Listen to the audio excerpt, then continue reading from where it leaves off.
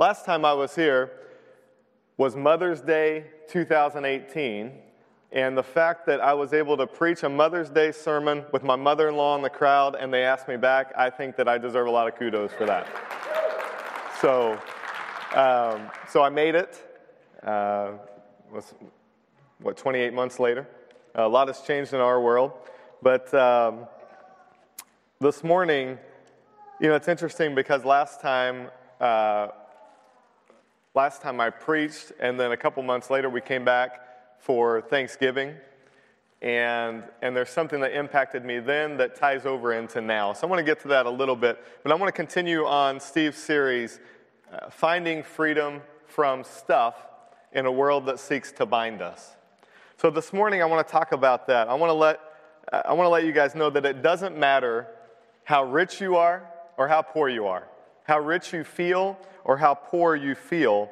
There's a battle constantly being waged to earn your attention and your resources, your time and your emotion, your focus and your devotion.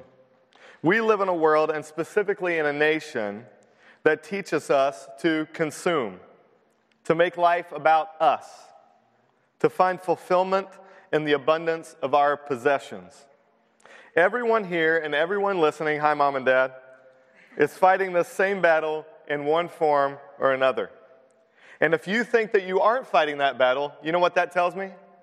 It tells me you've already lost. You've already lost the battle. So I want to think about some of the things that we consume. I did a little bit of reading on consumption statistics. Each year, the average American spends $583 on alcohol. Now, I know none of you guys do that. $659 on Christmas. Mom, you're way overboard. $766 on entertainment.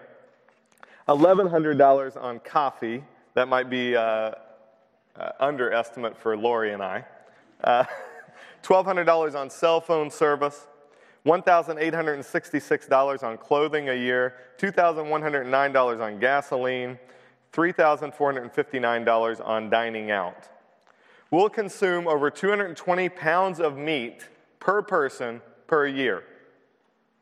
We'll drink, guys, it's more than that, I think, for the Malone family. So we had 50 pounds of meat since we got here on Wednesday, and I'm not exaggerating. We'll drink 140 billion cups of coffee and consume 57 pounds of sugar per person in a year. And we love our vehicles too, right? In 2019, Americans spent $462 billion on new vehicles with an average price of $36,718 per vehicle. Having 5 kids at home, let's not even get started on groceries. We've now reached a point in our budget that groceries is our largest expenditure with 7 people in our house. And I know that we don't even have teenagers yet, so I can't fathom what that's going to be like when I come back here in 5 years. What about what happened Thursday? Did anybody eat on Thursday? Did you consume a little bit? I know we cooked enough to feed a small nation, right? We still have a lot of leftovers that we'll be eating on today and tomorrow before we leave. One article I read says that the average American eats between 2,500 and 4,500 calories for their Thanksgiving meal. And I know you all snacked before and after, right? 20 million people ate green bean casserole on Thursday, including us. Thank you, Leela. Which accounts for 40% of Campbell's Soup's total sales of cream of mushroom for the entire year. Just green bean casserole soup, or green bean casserole. Amazing. We consume over 5 million gallons of jellied cranberries, enough to fill 8 Olympic swimming pools. We buy over 200 million pounds of potatoes, 50 million pounds of sweet potatoes in the weeks leading up to Thanksgiving. We buy about 20 million pre-made pies. We had 3 homemade pies this week. I've tried every one of them, and I'm on round 2 on a couple of those. According to the same article, some good news. Steve, you can let down your guard a little bit. The average American only gains 0.8 of a pound over the holiday season. I find that a little hard to believe, but I'm pretty sure I gained 0.8 of a pound just in the last couple days. These things can become comical, they can become funny, interesting maybe, but it gets to something else. We as a society, and in this country, we see little barrier between the things that we want and the things that we get. Right? There's really not much holding us back from the things that we want and the things that we get. We are driven towards more consumption. So why, as a society, and I would argue even as a church, do we struggle so much with consuming, with materialism, with the accumulation of stuff? Do we see it as a problem? Let's dive a little deeper into that and see what the world teaches us about stuff, the things that we have. Every person in this room probably has something that you've been wanting for a while, right? You've had your eye on it for a while. Or maybe you're hoping someone is going to pick that up for you for Christmas. You've hinted enough times, Steve, shoes, clothes. He says he only gets those for Christmas. I think he's hoping that he hints a little bit. He hints enough to where Lori's actually going to buy it. She's shaking her head. No, I don't think it's going to happen. He's going to have to buy his own Christmas presents if it's clothes and shoes. Maybe you're going to reward yourself for all the hard work that you've done. Maybe you got the bonus at work and you think it's time to buy that one purchase that you've been looking for a long time. Maybe it's a new pair of shoes. Maybe it's a new gadget. Maybe it's a trip that you want to take, or maybe you're like those people on those commercials that have those bows on the cars sitting out in the driveway and you're going to reward yourself with a car this Christmas. I don't know. Big or small, you're probably thinking of that thing right now, right? I want to show you what my thing is, if we can get it up on the slide. This is it. You know, I'm not big on things. I'm not a things guy. I don't care too much for gadgets. I don't care too much for cars, fancy clothes. That's not my thing. I drive a 2003 Honda Odyssey that I can't wear the seatbelt when it rains, okay? Figure that one out. I don't really care. I don't care about those things. Now, I'll get to the things later that I struggle with, because I think we all struggle in different ways in battling this desire for stuff. But there's one thing that I've been fixed on for probably 2 years now, and it is this. Let me tell you a little bit about this. This is the Breville BES 870 XL Barista Express Espresso Machine. Listen to the partial description from Amazon. Dose control grinding. Precise espresso extraction. Okay. Microfilm milk texturing. Grind size dial. Hands-free operation. Now, I'm not even sure that I know what all of that means. But it sounds really awesome, doesn't it? Any coffee espresso drinkers out there that could probably handle this machine too, right?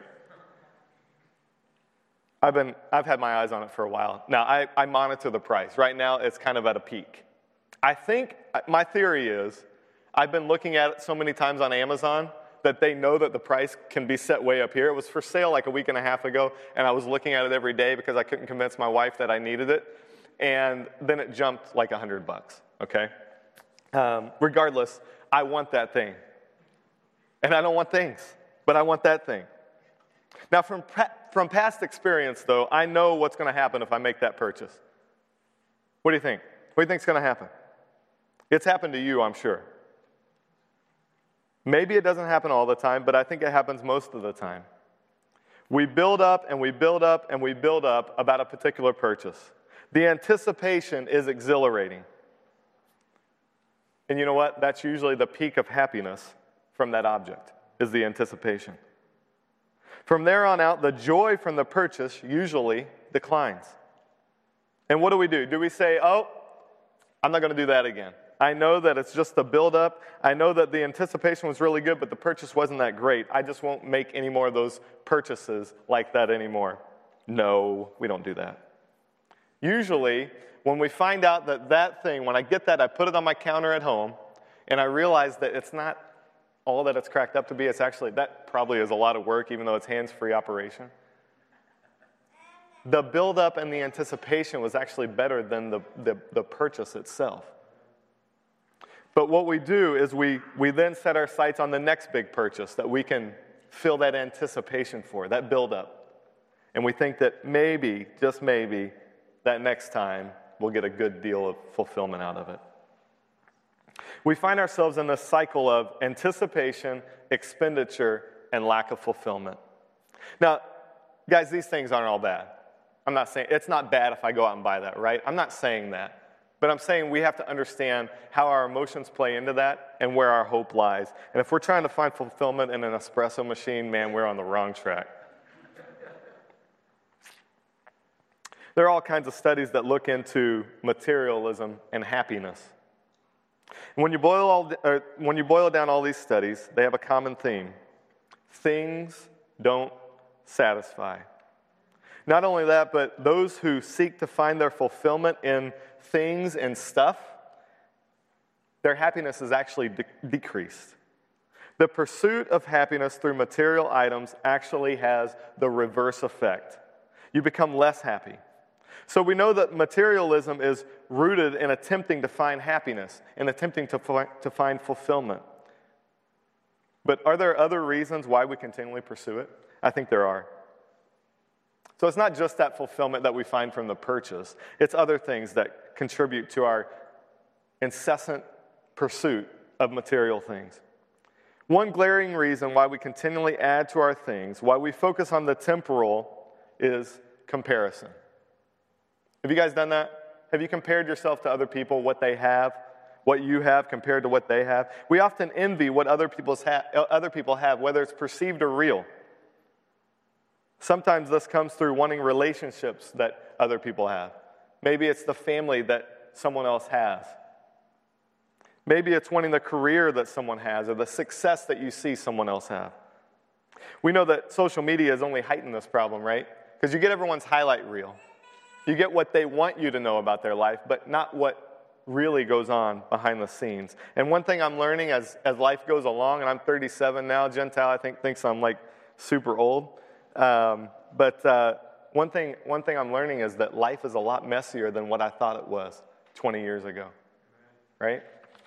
Everybody has those things that they're struggling with. Another way that we compare is by what others have, by their possessions, their homes, their cars, the vacations they take, the clothes they wear. Now, it's interesting how we do this. I've read about this thing called social comparison theory. It's fascinating to me. You have upward comparison and downward comparison, okay? And not every aspect of this is negative. Sometimes it can drive us. It can drive us to challenge ourselves to be better. So we see what someone else is doing, and we want to attain those goals. Think competition. You know, I used to love playing basketball. And when you grew up as a boy in Indiana, you love playing basketball, right? Anybody watch the movie Hoosiers? If you haven't, you need to do that. Make that your goal over this holiday season, along with a couple other that I'll tell you about here shortly. Some comparison drives us, right, to be better, to do more, to challenge ourselves. In downward comparison, though, we usually compare to others that are slightly worse than us to make ourselves feel better about our abilities or our skills. So, man, I can be really good at basketball if I'm playing with certain people. And that makes me feel pretty good. I feel like I'm an all-star, right? Even though I can barely make it up and down the court these days. So it makes us feel better about ourselves. And the way that we typically use downward comparison is in morality. In other words, I'm not obeying God, but hey, I'm better off than that guy. I'm better off than that guy. His sin is greater than mine. We try to make ourselves feel less guilty by comparing to those who are doing worse things than we are. Now, on the other side, back to materialism, we often compare what we have to someone slightly above us. So when we're talking about upward comparison, we're not comparing ourselves to the people like Jeff Bezos, right? Warren Buffett. We're comparing ourselves to those that are just slightly above us. Essentially, what we have is almost enough, but not quite. Right? It's funny how we do this. My family recently participated in something called the Matthew 25 Challenge through World Vision at our church. The objective of the challenge was to open your eyes to everyday experiences of people that are living in poverty, who are living with less than what we have. Monday was skip lunch. My tummy was growling by like 2 o'clock, right? Only eat rice and beans for dinner. Tuesday was only drink water. Now, in our house, that was only a problem for me. Everyone else, that's all they drink is water in my house. I'm addicted, right? I'm addicted to coffee. So that one was a challenge for me. Wednesday was sleep on the floor. Anybody have back problems? All right. I woke up with a sore back on Thursday morning. Thursday was wear the same clothes twice. Now, some of you, that's not a problem. My kids that just stay home all day, and they Asher specifically, oh, sorry, Asher, I'll embarrass you. 4 or 5 days in a row, who cares? And Friday was to write a note to someone who's going through a difficult time. Okay? We were supposed to share these things on Facebook as we experience them to participate in this challenge. So Monday night, we were sitting at the table, and I posted a picture of our rice and beans. Now, our rice and beans, that's not a big problem for me to eat rice and beans. Like, I love rice and beans. I could eat it 5 days a week and still be happy. Red beans and rice. But for other people, I guess it was a challenge. So we posted a picture of our beans and rice on Facebook. A little bit later, we got a text. It may have been when we were still sitting down at the table. I don't know. But we got a text from some of our very close friends, Jim and Felicia. And they said this: "May we come over and get some vegetables for our village? We saw that your beans were blessed with them." Of course, we laughed about it and we moved on. But a few days later, I met with Jim, and we were talking about the challenge. And he told me that they instantly noticed that we had vegetables in our beans. And they thought it was just supposed to be rice and beans. Now, they had also noticed that our minister's wife on Tuesday had lemon in her water. And so they spotted this, right? They compared what they had to what we had. And we had celery and peppers in our, was it celery and peppers? Okay, celery and peppers in our rice and beans. And Farah had lemon in her water. And I think they were a little offended by that. They felt slighted. He said he would have never, Jim said this, he would have never noticed those things on a regular basis, right? But because they were slightly better than what they had, he noticed them instantly. They were obvious to him. He was comparing his measly rice and beans to our succulent rice and beans with peppers and celery. He was comparing his plain water to that luscious lemon water that Farah had. Us cheaters were sticking out like a sore thumb. You may ask, what's the problem with that? And I get it, right? Slightly upward comparison. We like to aspire to be greater, to be better, to improve our station in life. That's what we're taught. That's the American dream, right?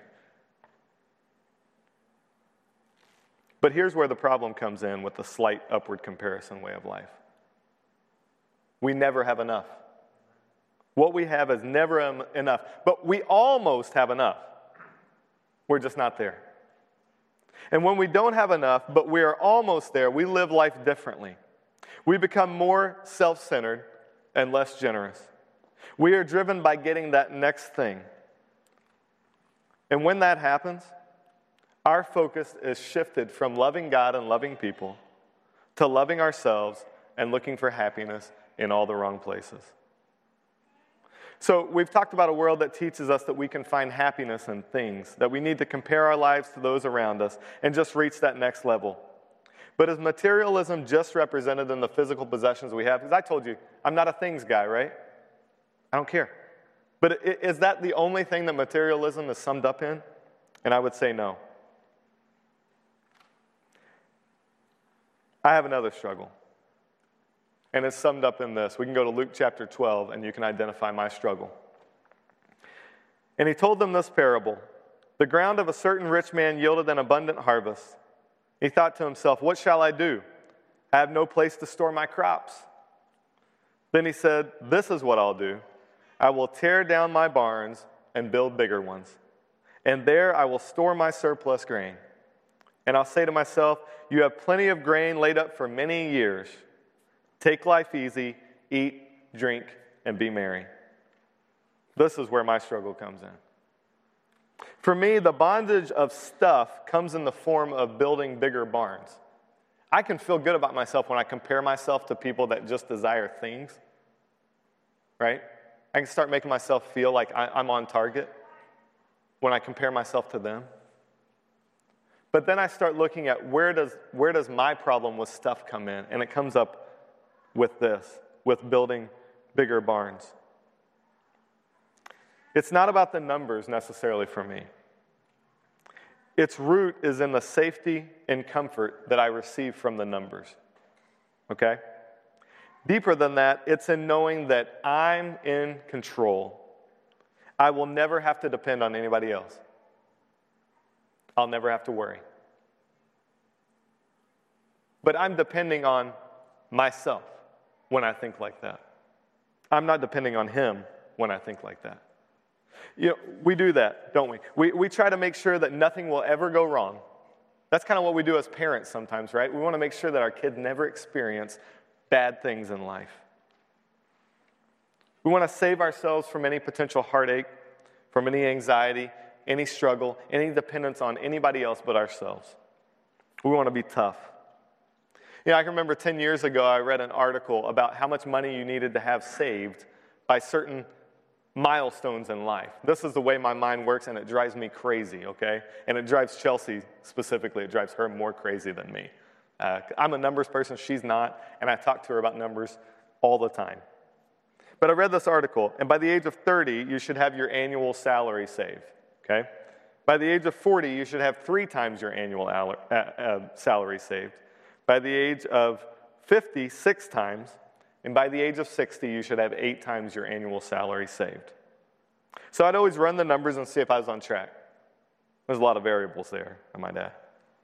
Then there's the 4% rule. Anybody heard of the 4% rule? It's recently been adjusted by the guy who invented it. Now he thinks it's more like 4.5 or 5, but we won't go into depth. It says that you can withdraw 4% of your overall assets in a given year, and you will never run out of money, or the chances are very slim that you'll ever run out of money. So essentially, putting it in numbers terms, if you have $1 million, you can take out $40,000 every year, and over the history of the market, you would never run out of money, okay? Those are the things that I think about. And those things can become my God, and they can control me. So it's not about stuff for me. It's about building bigger barns. And I have to constantly be on the defense for that. I'm an investor, okay? My job is a financial advisor. That's what I do all day. I live this stuff. I breathe this stuff every day. I love helping people with this stuff. Love it. But I see the people who come in to my office or do Zoom appointments or do phone appointments at this point, and I see some that are consumed by the numbers. That's what they think about all the time. They panic. I have one guy that calls me like 3 times a week to get an update, and he panics when the market declines, 1% or 2% in a day, which we've seen a lot of in the last year. They depend on their investments to soothe their anxiety and to provide them with comfort and a feeling of safety. And then I see the other people who come into my office and they are carefree, stress-free. They put their trust in me, and they are at peace because the amount that they have in their account is not what they're trusting in. It's amazing to see the difference just in anxiety levels between those 2 types of clients. Incredible. And I feel myself being pulled between those 2 mindsets. My natural tendency is to seek comfort in the numbers, to seek safety in the bigger barns. But I've also seen what it does to some, and I don't want that for myself and my family. So the world tells us to seek happiness in stuff. The world tells us to constantly compare ourselves to those just slightly above us. The world tells us to seek comfort and safety in building bigger barns. And guys, this isn't something to gloss over. It's not something to just put on the back burner and never really consider it in your life. It's not an easy topic, right? It ranks right up there with politics. And unfortunately for me, I've been in the world of politics and government and now finances for the last 12 years or so. So I've been in this stuff all day long. These are not easy topics. But Scripture talks about it all the time. It's in there so much. So we obviously need to pay attention to it, and we need to consider how it's impacting our relationship with the Creator of the universe. It's a big deal. And it's not a big deal because material possessions are inherently evil. They're not. It's not a big deal because money is the root of all evil. Scripture doesn't say that. It's not a big deal because God doesn't want you to enjoy life to the fullest. It's a big deal because in order to enjoy life to the fullest, we must put this piece of our life in perspective. We must not allow stuff to take the place of God in our lives. And it can. It absolutely can. Maybe it's gradual, but over time we have a tendency to slump lower and lower into materialism. If we're not aware of its dangers and aware that God has something better for us, it can wreck our spiritual life, tear it apart. And that's what we want to talk about now. How in the world, in a world that seeks to bind us, to enslave us, to distract us, to lead us astray, how do we flee from materialism and live a life that's pleasing to God? So I want to go from where the problem is and how that affects us to now, what are some of the solutions? What are the things that we can practically do? And I want you to take from today things that you can practically do to change that mindset, to challenge yourself, okay? So I want to get to that now because this is a spiritual battle. When stuff becomes our God, it is absolutely a spiritual battle. We know it's a struggle, right? Whether it's the unquenchable desire for more, better, bigger stuff, or the unquenchable desire for more, better, bigger barns, we all struggle in one form or another. Every single one of us. But what does Scripture say about our struggle to be content? What does Scripture say about the material things of this world? What does Scripture say about money, how we should handle our finances? Does it say that it's all bad and we need to live a life of poverty? Is that what we think? Does Scripture say that money is the root of all evil and any pursuit of more dollars in our bank account is unacceptable? The quick answer to that, no. Let's go into that a little bit deeper. Now, for me, I wish it were a straight-up formula. As a numbers person, I would love for it to be a formula, right? Make X amount, tithe X amount, save X amount, buy X, and you'll be okay. Don't cross this line over here by purchasing something that costs X. Only live in a home with X square feet and with X number of bedrooms and X number of bathrooms. Only buy cars that cost X and have X amount of devices. That would be so much easier. Consume X amount of food and spend X amount at restaurants.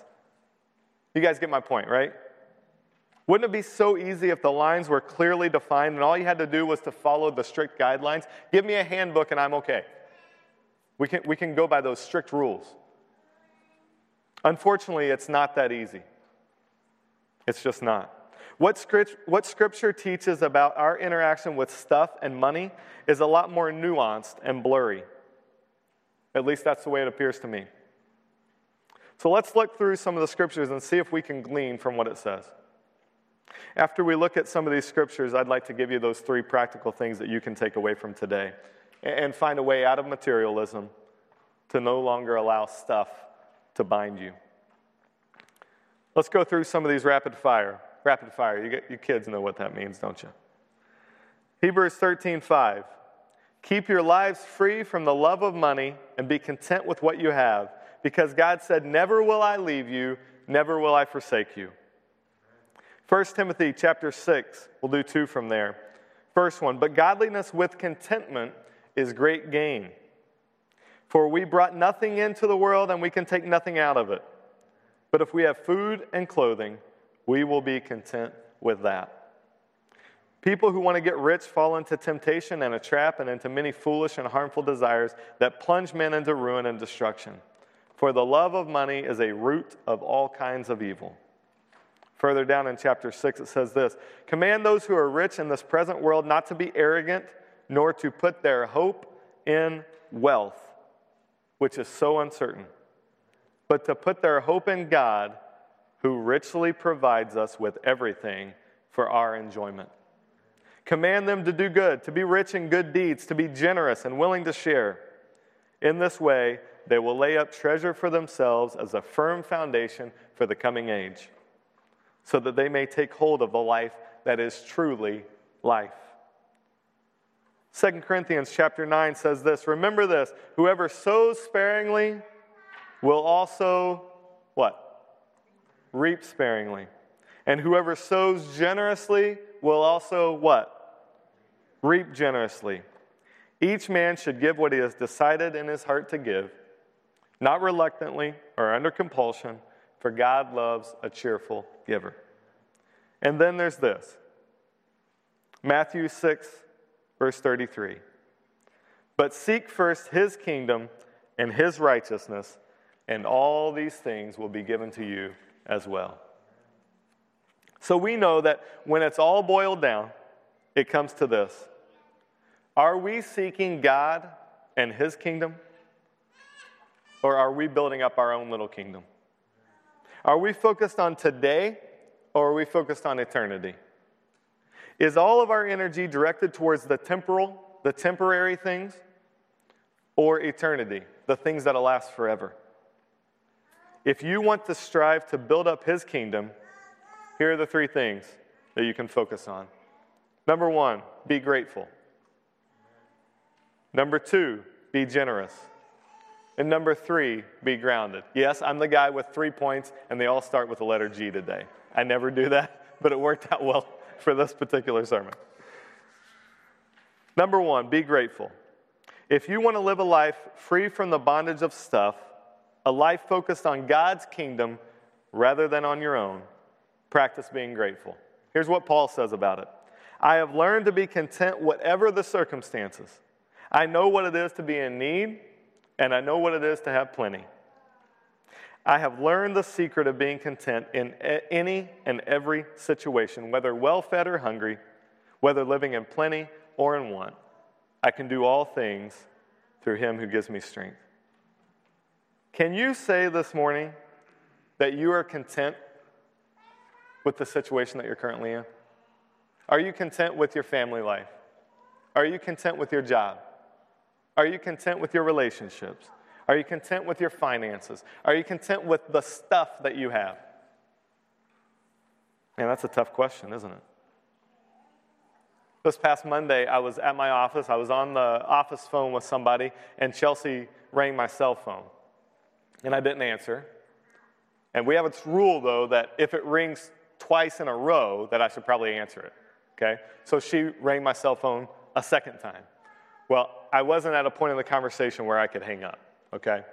Actually, I was managing one of the people that tend to get a little anxious. But then, something happened that has never happened before. After the second call on the cell phone, the office phone rang. And on the caller ID, it said Chelsea Stevens. I knew at that point that something was wrong, right? That had never happened before.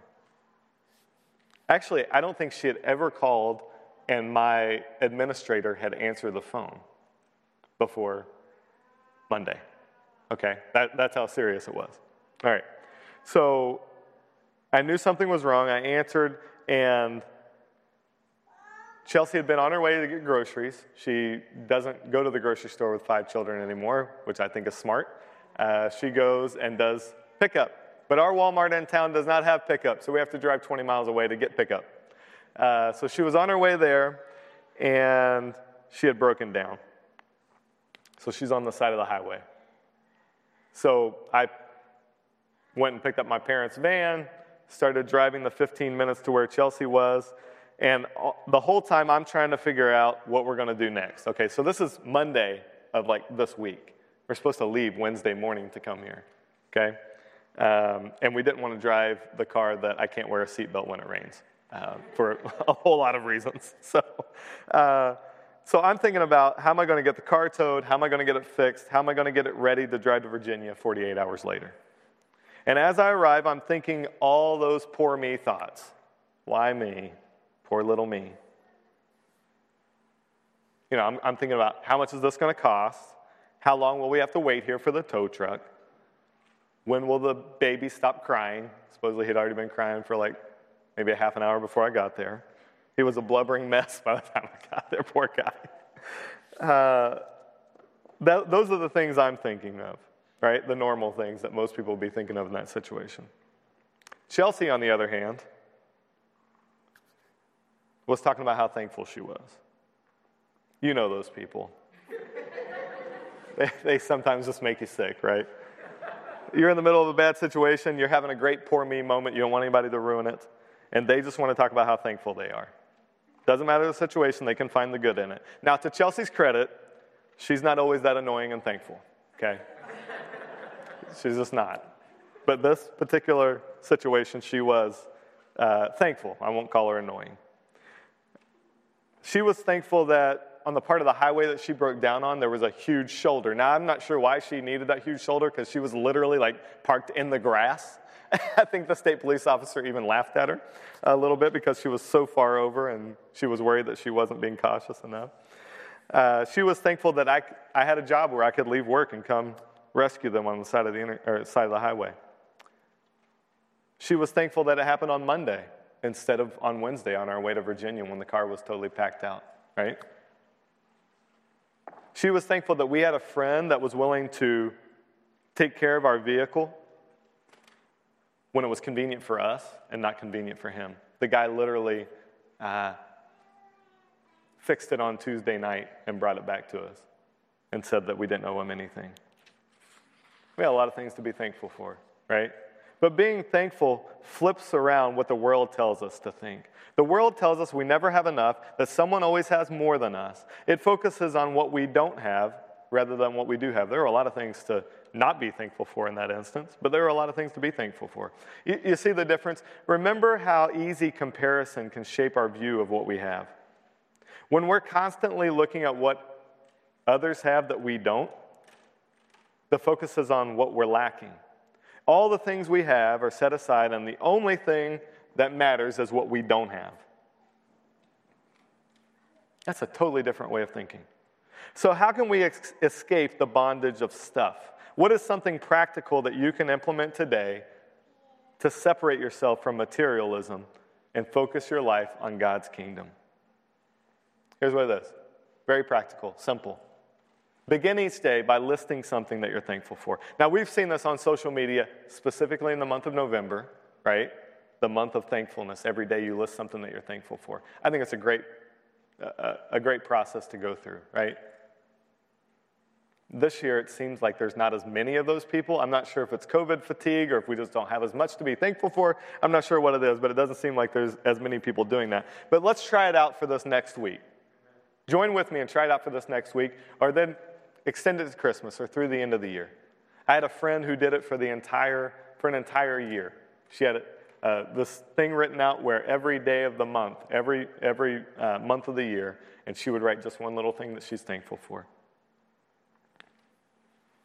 Let's physically write it out, make it a habit, make it a discipline. Now, studies show that these gratitude journals, that's what they're called, can improve happiness by 25%.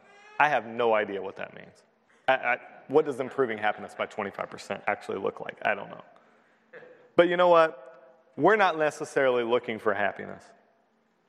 That's not what our goal is. Our goal in being grateful is not happiness. It's contentment. Happiness is a fleeting emotion. It's here for like a minute and then it's gone. It's fleeting. Contentment is a state of mind that is less impacted by the situation that we find ourselves in. Regardless of our situation, we can be content. Paul drives to the heart of contentment in the passage that we read.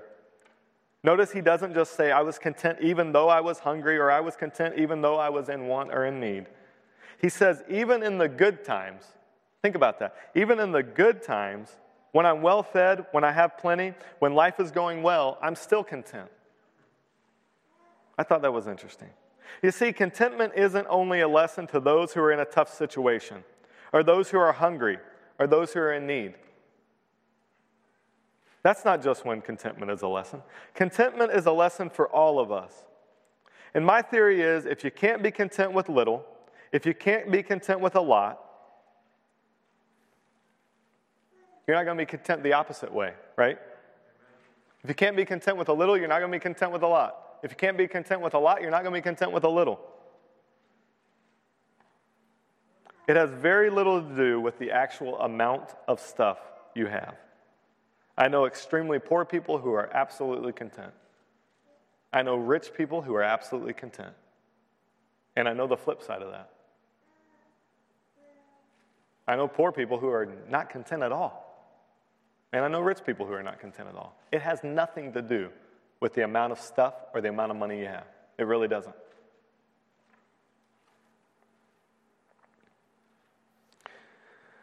What it comes down to is, are we living for His kingdom or are we living for our kingdom? Do we trust God or do we not trust Him? Many of you know about our situation with little Ezra.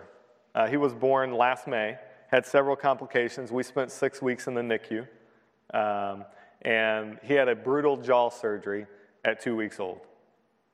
He was on a ventilator for 9 days, and we thought we were going to lose him.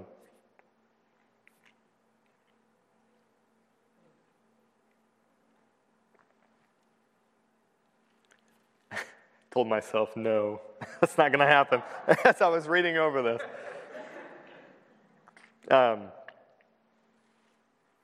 He was put on a feeding tube. He was on a ventilator for 9 days, and several times we thought we were going to lose him. I remember driving home from the hospital one morning as Chelsea and I were switching off. Stop it.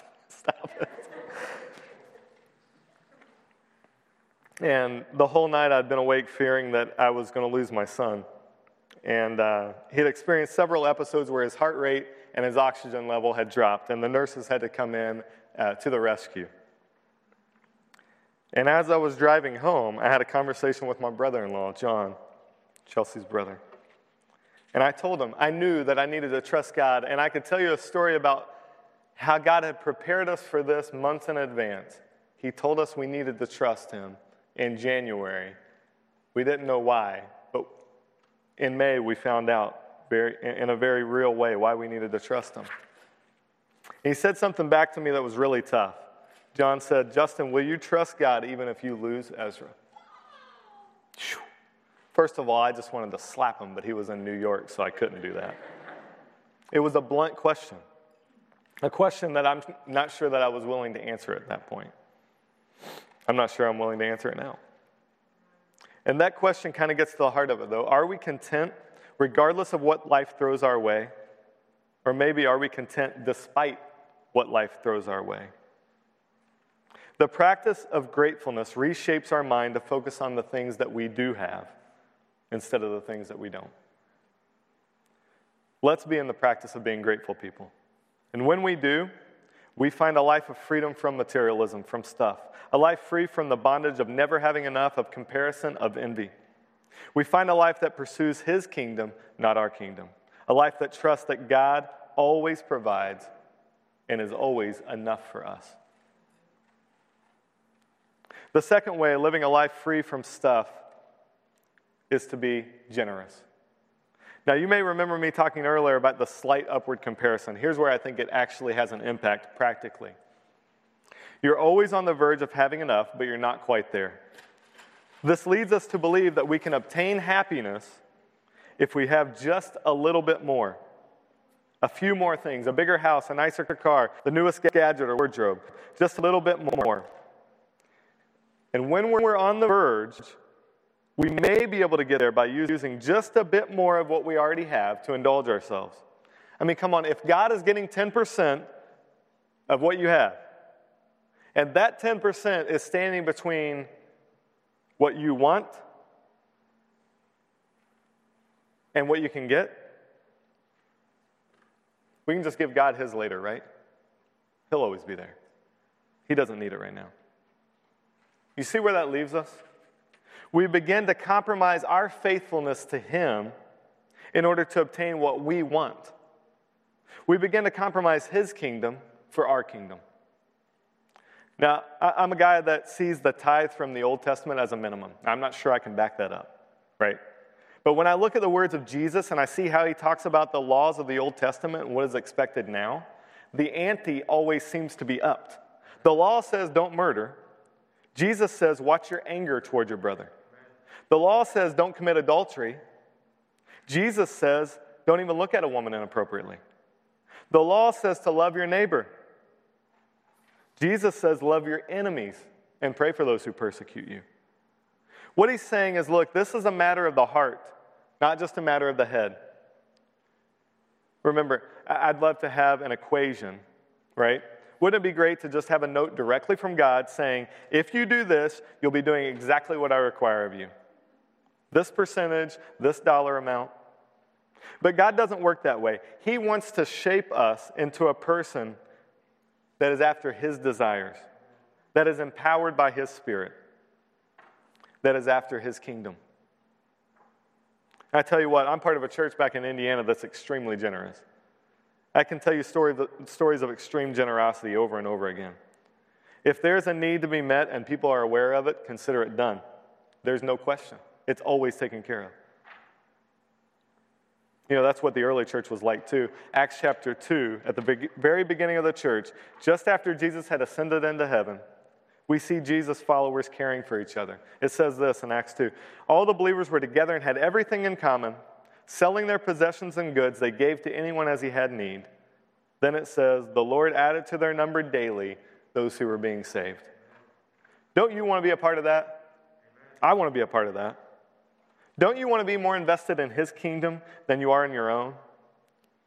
Let's read a story from Matthew chapter 19.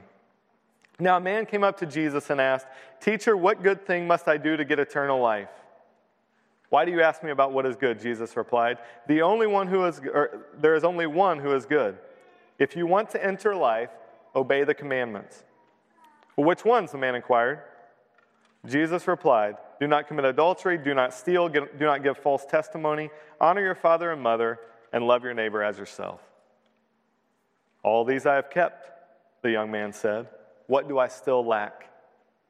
Jesus answered, if you want to be perfect, go, sell your possessions, and give to the poor, and you will have treasure in heaven.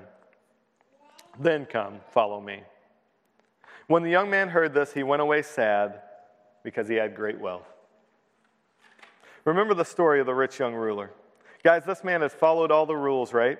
He had it all together, but there was one thing he still lacked. He needed to go sell everything. Now, does that command extend to all of us?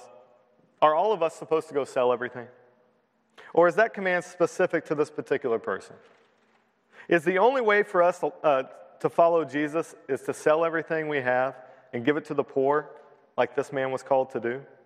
Are we to sell all our possessions and give to those in need, as the members of the early church in Jerusalem did? Acts chapter 2.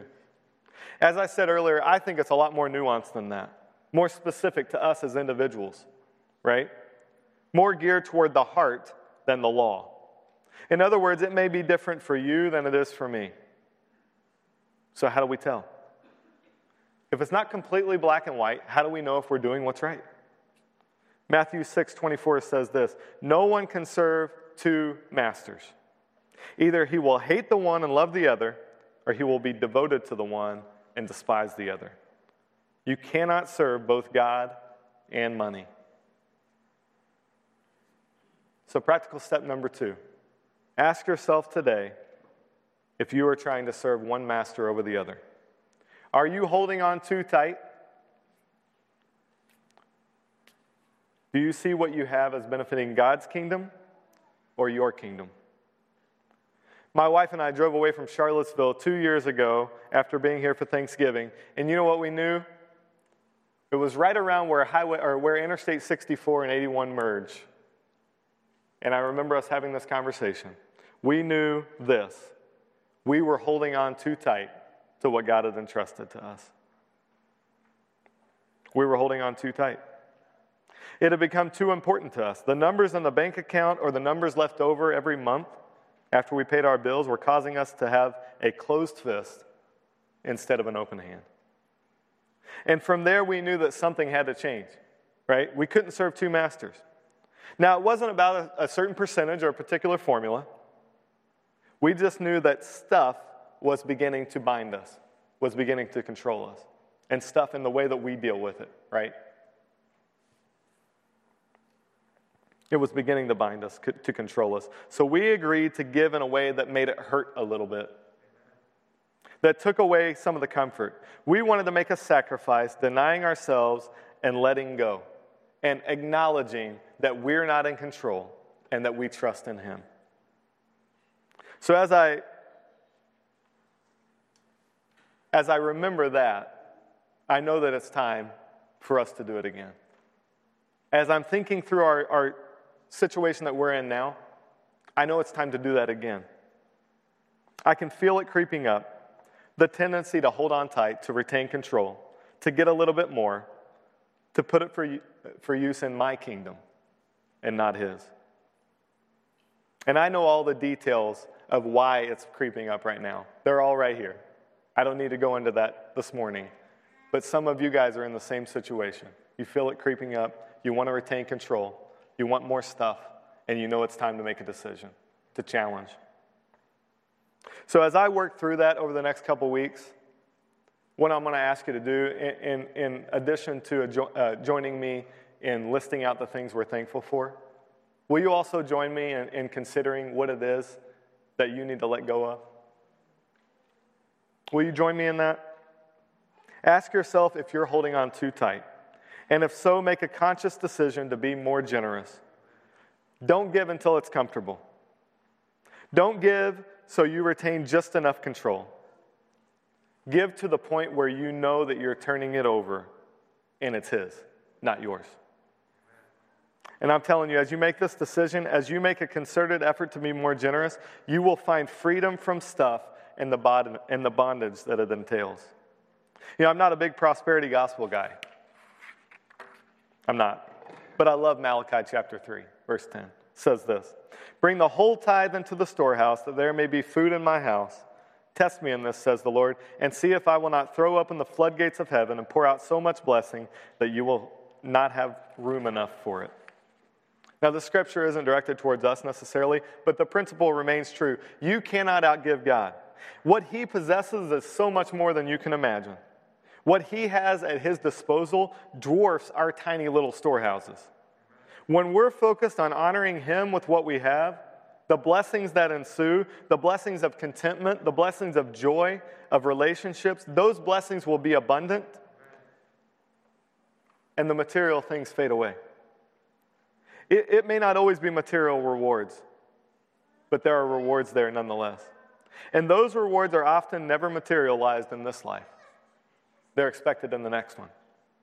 Challenge number 1, be grateful. Write it down. List it out. Go into detail. Challenge number 2, be generous. Ask God if you're holding on too tight, if you have a clenched fist. And if you are, open up your hand. Give more. Open hands, not closed fists.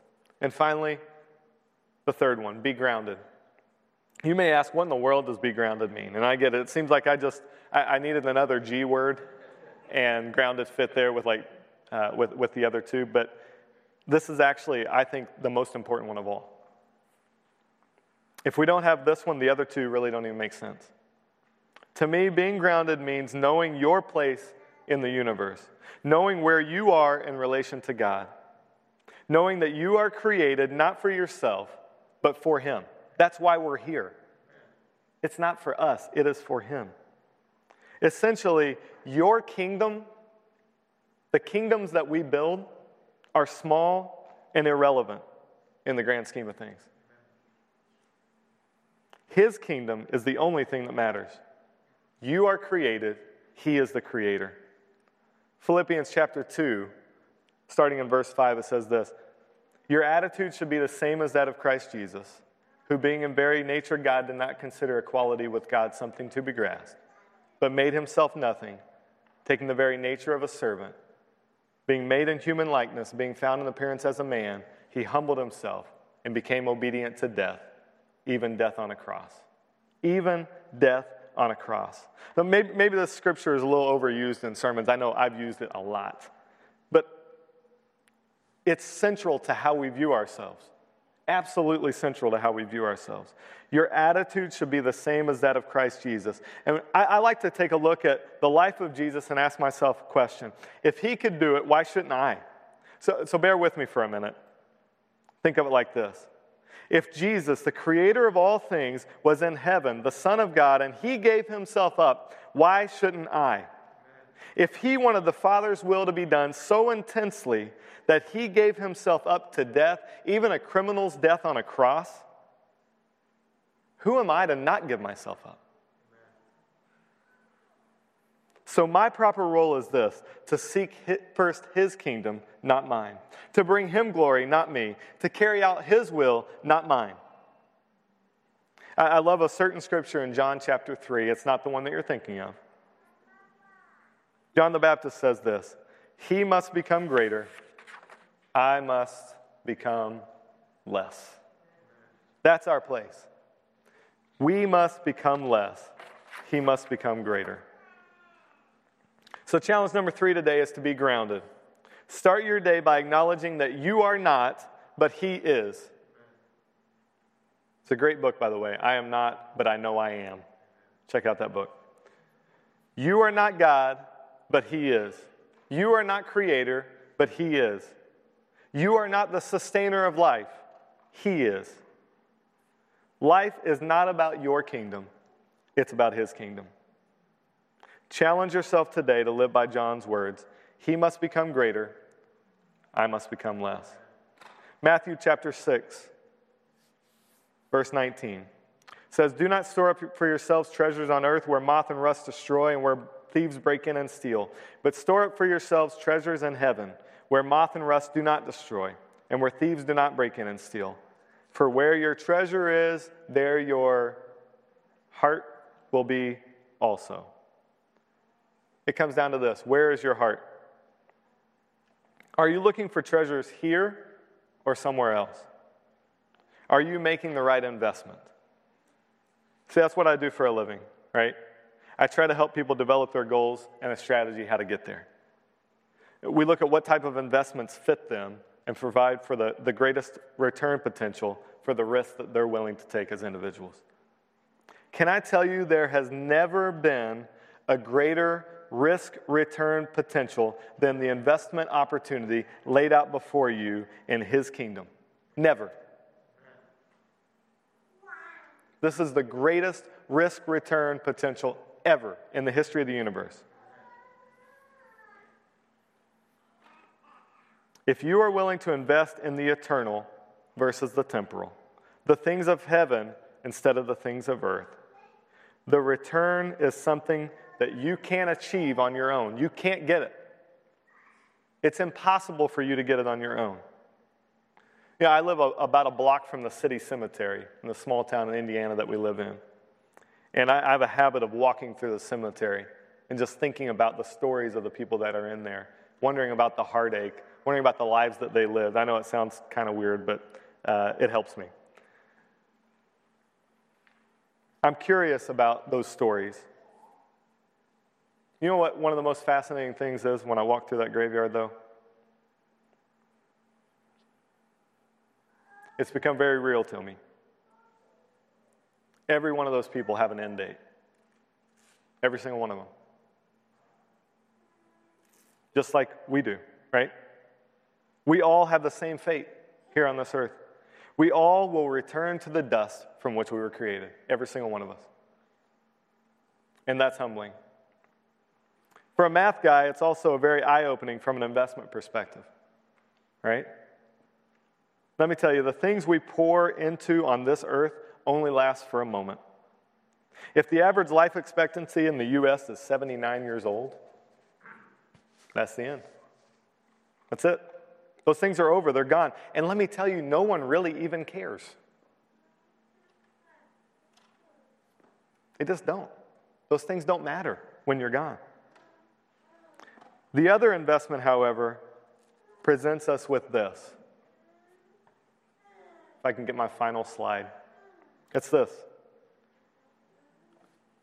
If you were to walk into my office tomorrow and I told you I could get that with your investment, how many of you would sign up? An infinite return potential. Infinite. Never ending. So which is a better investment?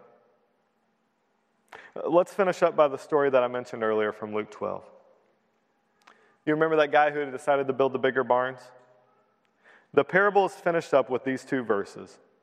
But God said to him, "You fool, this very night your life will be demanded from you. Then who will get what you have prepared for yourself?"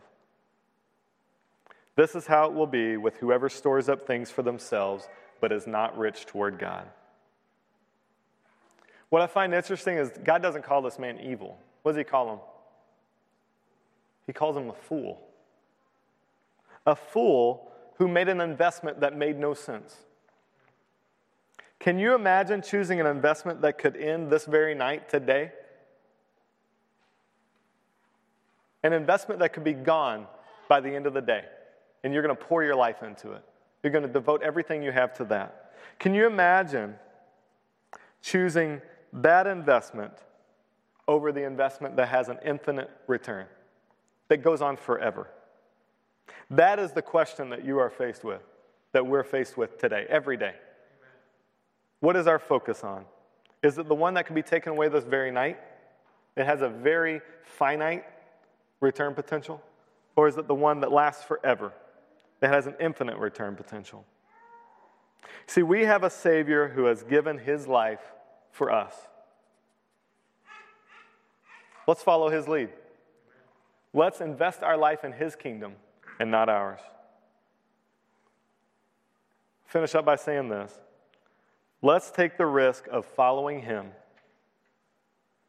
Is it risky? Yeah, it goes against everything we're taught, right? It tells us to deny ourselves. Let's take the risk of following him, giving our life over to him, emptying ourselves, letting him fill us up, and obtaining a return that only he can give, one that is infinite. Pray with me. Father God, we love you and we praise you. God, help us to be people of open hands and not clenched fists. Help us to be people that are grateful, not complaining. And help us to be people that know our role in this world. Our role is not to build up our kingdom, but it's to build up yours. God, we love you and we praise you. In Jesus' name, amen.